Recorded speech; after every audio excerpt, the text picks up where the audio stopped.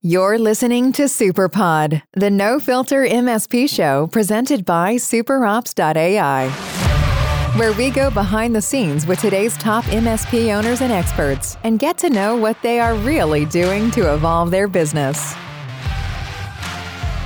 Hi everyone, this is Arvind Parthiban. Welcome to SuperPod, the no-filter MSP show. Today I have a very interesting guest. He has been helping MSPs achieve growth for over 2 decades. He has seen the full spectrum of marketing, which evolved from IT, and he has seen the whole MSP evolution for almost 2 decades. He runs a firm called Marketing Breeze, and in his own words, he is the breeze in it. So without further ado, welcome Michael Breeze. Thanks, Arvind. Delighted to be here and looking forward to chatting through MSP marketing with you today. Awesome. I'll jump right into the first question, right? So I always ask this, right? Especially me being a marketer, and I've been doing marketing for almost 15 years now. I've always seen this in my journey, and I wanted to ask a fellow marketer as well. So we all know that in the early 2000s, technology was tougher. Like building a product, for me, building a SaaS company was tougher. We had to have a data center. Technology was tougher. Same goes with MSPs. Learning technology was tougher and getting tech guys were tougher. Marketing was fairly easy because it was not so crowded, right? So we used to bid for Google AdWords for less than $1. And when we send an email, we used to get a response immediately, right? Today, we have to send hundreds of email and we don't get a single response, right? The market has been flooded with a lot of marketing initiatives, be it MSPs or anything, right? What is your take on the whole evolution of this space, and how do you think marketers like us should adapt and evolve? Great question to start with. My take on it would be that obviously digital marketing has been a trend for quite some time now. Some companies have jumped on it early, pretty much in the last year or so. Then every company has had to embrace digital marketing because they haven't face-to-face element of marketing has been taken away.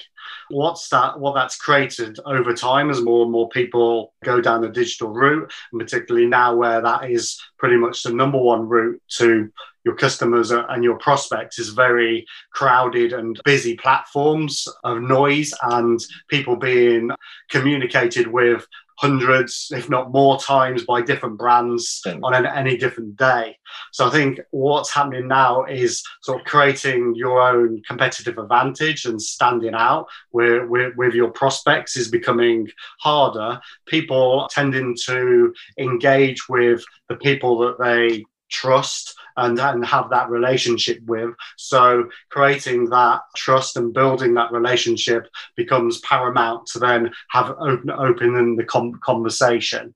You're seeing probably that people are more related to, I don't know, brands with personality or brands that bring in the people.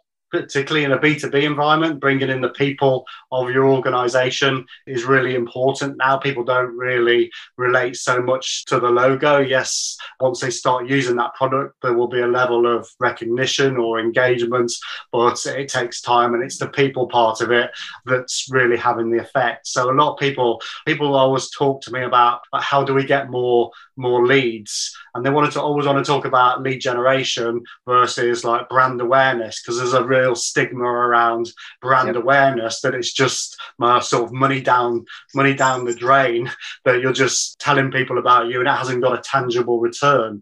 What I try and talk about is growth marketing, where you're bringing your lead generation or creating a sales funnel together with brand awareness activities that drive your growth. And a big part of that is the personalities and the people in your organization engaged with alongside your marketing function.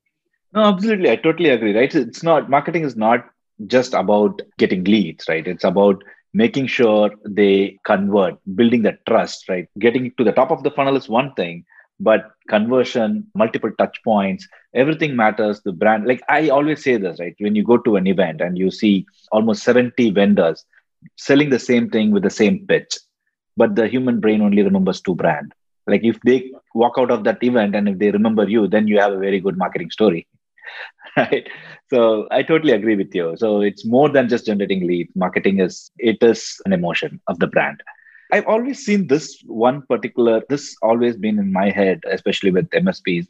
And being a marketer myself, like I feel that and I want to change that. This is my wish to change, right? I always see MSPs are looking for templates. They want a templated browser, templated email, templated content, right? The room for creativity is lost, or at least to stand out is lost. Like everywhere, wherever I see in the groups, the forums and communities, people, I think it's been an Achilles heel for the space and everything has been templatized. Do you think that is helping MSPs, or do you think that has to change? I get where they come from that point of view. Then if you look at it from like creating processes and efficiencies around like your help desk and clients and things like that, it makes perfect sense. Relating it into marketing, it makes sense to like a certain degree. There's so much of marketing where you can use a process and put in like the right technology stacks and things like that to support growth efficiently. The other part of it, though, is creative and emotional connection, which you can't really template. You've got to look at the individual environment and go, what's this business about? What are the USPs? Who are our competitors? How can we stand out in the market? And that's really an emotional and a creative process. You can take some techniques into that and some experience from the past, but I think you need to look at each individual environment in its own unique way, not to try and just roll out the same thing again, because that's been done. If I tried to write, say, the Harry Potter books again and just put them out there, no one would want to read them because they've been done. That's been done. And that's how I would view as like the storytelling part of communicating the value of a business to prospects and customers is unique, and it needs a creative approach applied to it. No, I totally agree. It doesn't take too much time to get a little personal. We have to do a little bit of research about the person we are sending mail to. Like even instead of sending a mail, why don't you send a handwritten note or send them their favorite, like even if it's chocolate. We once got a very good response when we actually sent a craving of chocolate with their name saying that we want to do business with you. And like we got an immediate response, right? So it just go, we have to do an additional step. It's in the other person who's receiving the email or whoever instead of looking at them as a bot, we have to look them as a human. That's where it goes to. So I think the market is picking up to get much more personal and making real connection with the customers. So I have to ask you this, like if you were to hire a marketer today, like what would be the qualities you look in a marketer? And like if for the audience, can you help them out with the kind of questions you will ask them in the interview? Okay.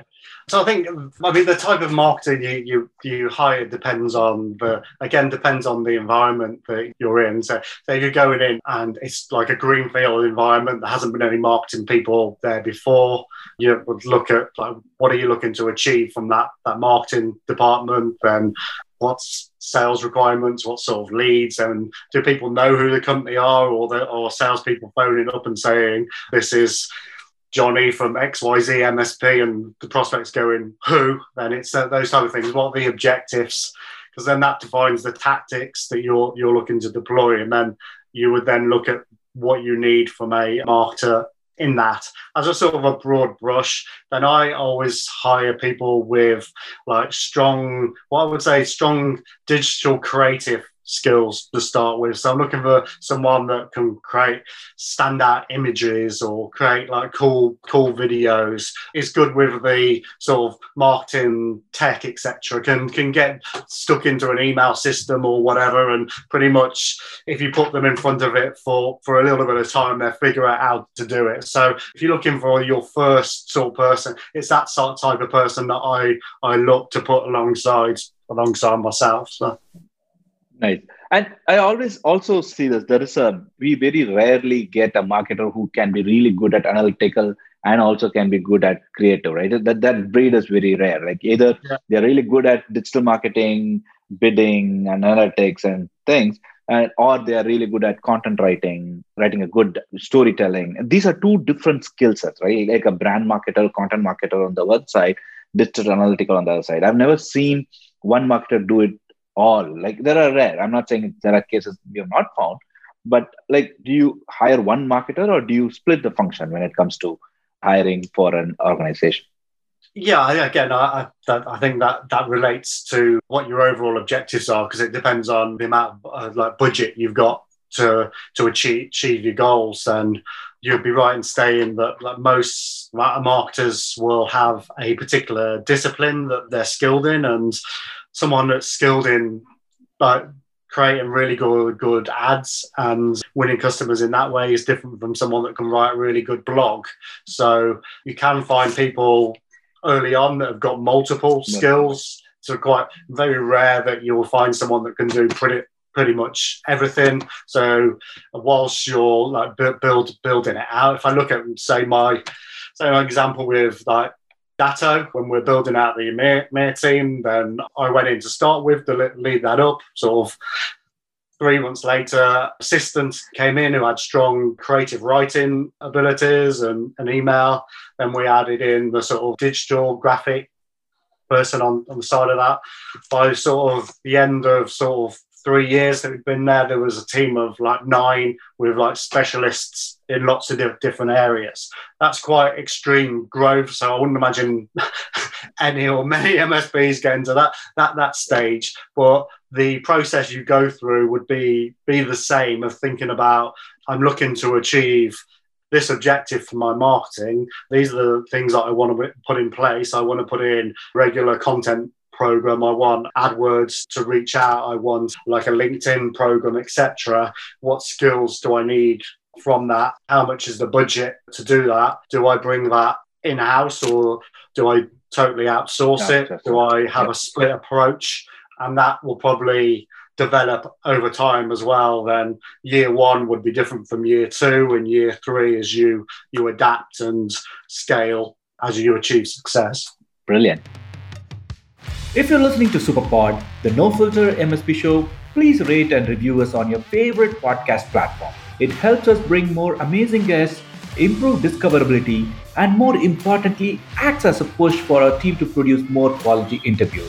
Tweet or send us a screenshot of your review, and we have a surprise gift coming your way. Perfect. So I'm sure many would have asked this, and I should ask this as well, right? So we've all seen the whole world go upside down with this pandemic, and the way we do business completely changed. A lot of new trends came in. We adapted. Good. We are almost at the end of the tunnel, right? So now, where do you see there are certain trends which are supposed to stay with us even after the pandemic? Certain things will go back to normal, like maybe events industry, right? We'll go back to events, start going to attending events after a while. But there are certain things which are supposed to stay with us, which we learned, which accelerated the way we used to do business, right? What do you think? What are the trends do you think which are going to stay with us? What are the trends you think will change after the pandemic? Yeah, I would say, I think like the face-to-face events side of things, and I totally agree with you there. There'll be a great desire for people to get back and meet up once it's sort of people deem it safe to do so. To say that human element is people are craving that. So events is a natural extension from that. So it's probably where I've got question marks around would be large scale industry. Like if you look at the big expos, I'm not sure they will come back in the same shape or form as they were previously. I think a lot of them were hanging on as a bit of a relic of the past anyway, and people almost did it because they felt they had to be there. I can see certainly many of them falling or being casualties of this, and people just thinking, well, actually, I didn't actually get that much from it, and it hasn't harmed my business not doing it, so now I won't do it. I think the smaller scale events where the networking side of things is really important, as well as the content side of things, and smaller scale sort of expo alongside, I think they'll come back stronger than the bigger events. I think obviously digital will continue to be in there. I think it's, people finding a way to stand out in that environment will still be in there. The digital events as well, then people putting more time into thinking about how they create a really strong customer experience at a digital event will be something that progresses, and probably the the amount of usage that sort of digital event platforms have will hopefully drive. They're obviously getting good revenue in from that, then hopefully they're investing a good amount of that back in the research and development, and you start to see that experience being developed further, and there's like cool new ways of like replicating that, or having a almost not really replicating the face-to-face type thing, but creating a stronger experience digitally when you're doing those events. Perfect. And I have to ask you this, right? There has always been a very, very thin line of acceptance when it comes to MQLs versus SQLs, right? So there's always not been a clear clarity of always sales either say that this lead is not completely qualified, and marketing always arguing it. No matter which industry is, the argument always goes. So I want to pick your brain on how in this MSP space, is there any specific rule or some kind of formula which you actually deploy when you help out an MSP on how to define the MQLs and SQLs? Well, I suppose I take the systems I've used in the past as a sort of a structure and the process of doing that, and then just apply it into the environment of the business that I'm working in. So if you're looking at like MQLs, then obviously a number of ways that you can generate leads, whether it's people attending webinars or downloading content, etc. It's really aligning the agreement of what a lead is with, I suppose, the person that's taking on that lead. So in the sales function, if you've got like a multiple step sales organization where you've got sales development and account managers, or you've just got one person, it's like talking to those people and having the conversation, defining what an MQL is, what the different stages of the funnel are, and then really viewing that as the starting point.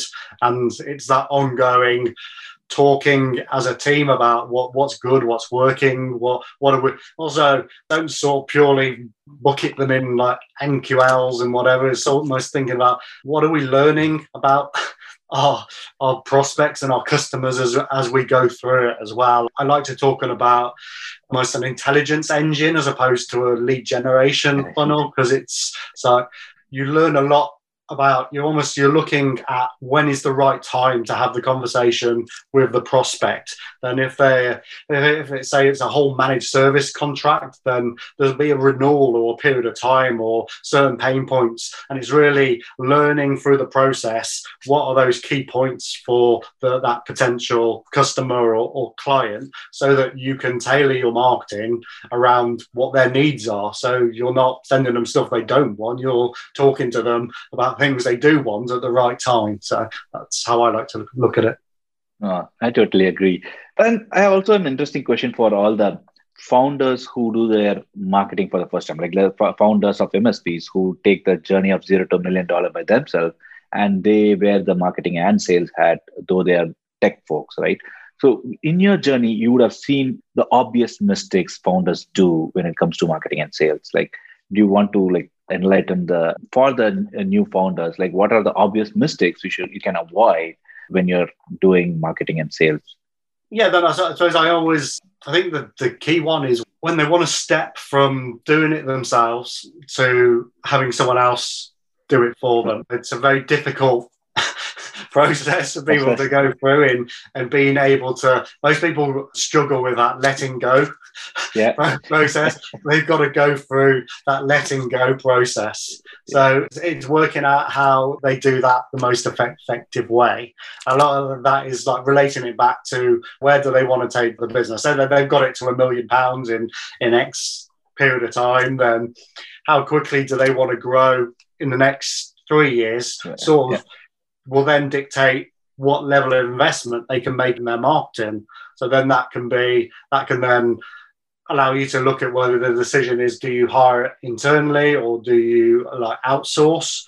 I'll always recommend around marketing, wherever possible, if you've got reasonable growth aspirations, hire a marketing person early, because it takes time for marketers to mature in an organization, particularly if you're hiring at a more junior level in that type of environment where they're going to be like mentored by the founder. They've got the vision, they know what, but they need someone to support them getting things done and building that up, and hopefully that person then grows with the business to become a manager or whatever further down the line. Then hire that person early so that they can learn about the business and learn about the environment that they're marketing into, because that knowledge takes a lot of time to accrue.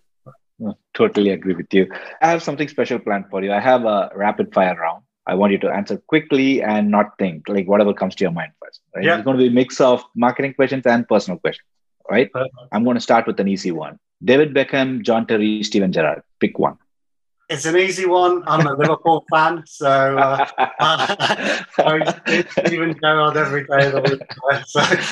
All right, so that was an easy one. What's your biggest marketing pet peeve?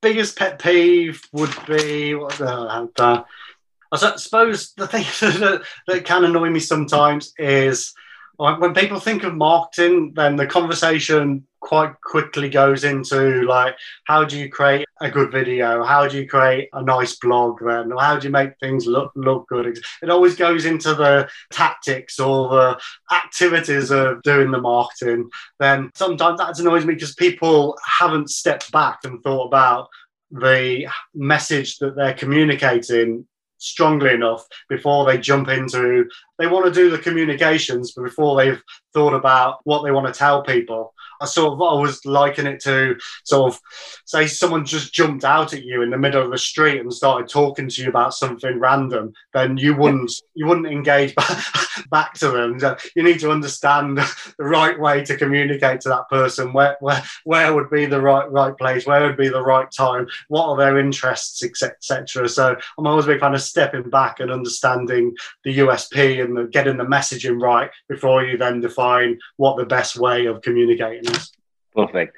And if you were to pick one marketing tool as your favorite marketing tool, it can be a software or whatever helps you for better marketing productivity, which tool would be? Biggest tool then at the moment, then in Marketing Breeze, then those I'm using. So for the website, I'm using WordPress and a theme called Divi. So I've got a big fan of that. I've just started going through like email platforms and such like. I'm using MailerLite at the moment, which is working really well for me in the context of the business where it is at the moment. So typically when I'm advising people, then I always say that decision's is unique for the business as well. Then I mean, I've in different businesses I've used .mailers and Actons and Marketos and different CRMs, etc. So I always think about it in the context, but they're the ones that are helping me and my business the most at the moment.